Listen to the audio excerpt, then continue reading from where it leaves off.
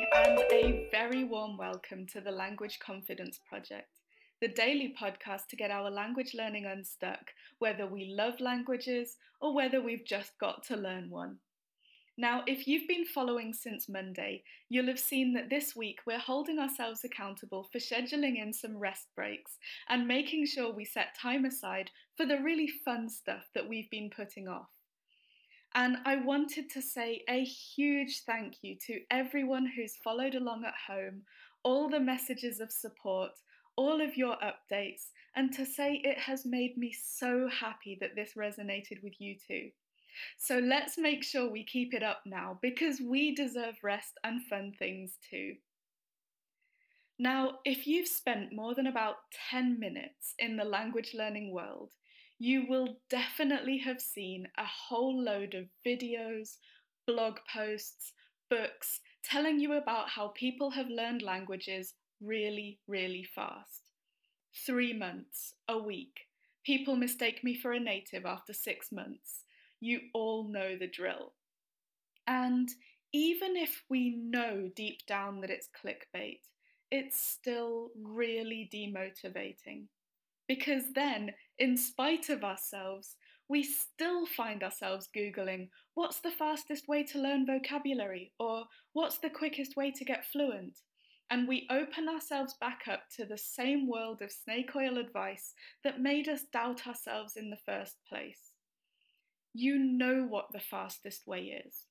The fastest way is to stop doing everything else. Put yourself in an environment where everyone speaks your new language and speak to literally everyone you can, taking a break only to listen to media in your new language and study grammar that doesn't come up in day-to-day conversation. It's refusing to speak or read in our native language at all. Full immersion in which you're speaking and writing as much as you can. If you want the fastest way, do nothing else. But I don't think most of you do want the fastest way. A lot of people start by giving up everything, by throwing themselves all in. They stop meeting friends, they stop doing their hobbies, and then when the returns don't come fast enough, they get disheartened and they really resent the huge sacrifices they made. When you started your degree on the first day, I bet you didn't Google how to be finished in a month. When parents proudly bring their newborn baby home, they don't head straight to the internet to find out how to get this kid writing novels and investing in real estate in a year. It's like with some things, we accept that they take time. But as soon as videos start popping up left, right, and centre, telling us they've done that thing really fast, it makes us feel like we can short circuit the process, and that if we don't, we're falling behind. For most of you, especially the reluctant learners among you who've been Googling this just because you want it to be over as fast as possible, I think a reframe might be helpful. When you take out a mortgage, most people don't try to pay it off within a couple of years. They fully expect it to take a decade, 2 decades, 3 decades, and they pay it off a little bit each month so that they don't notice it as much. They don't give up everything to pay it off right now.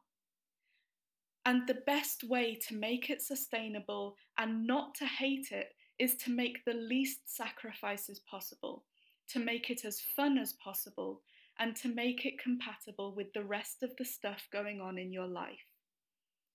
You didn't learn your native language in 3 months, and you're not going to learn this one in 3 months either, even if you're learning your native language's closest relative, even if you're living in the country, and even if you really want to. So how about we ask different questions? Find out how to make it more fun. Find out how to make it align best with your goals. Find out how to make the most of what you do already know to create stuff. Fast isn't the answer. Sustainable is.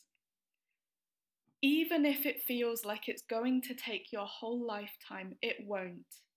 Even if you feel like you aren't making any progress at all, just keep going, and I promise you are moving in the right direction. It will get easier. I'll see you tomorrow.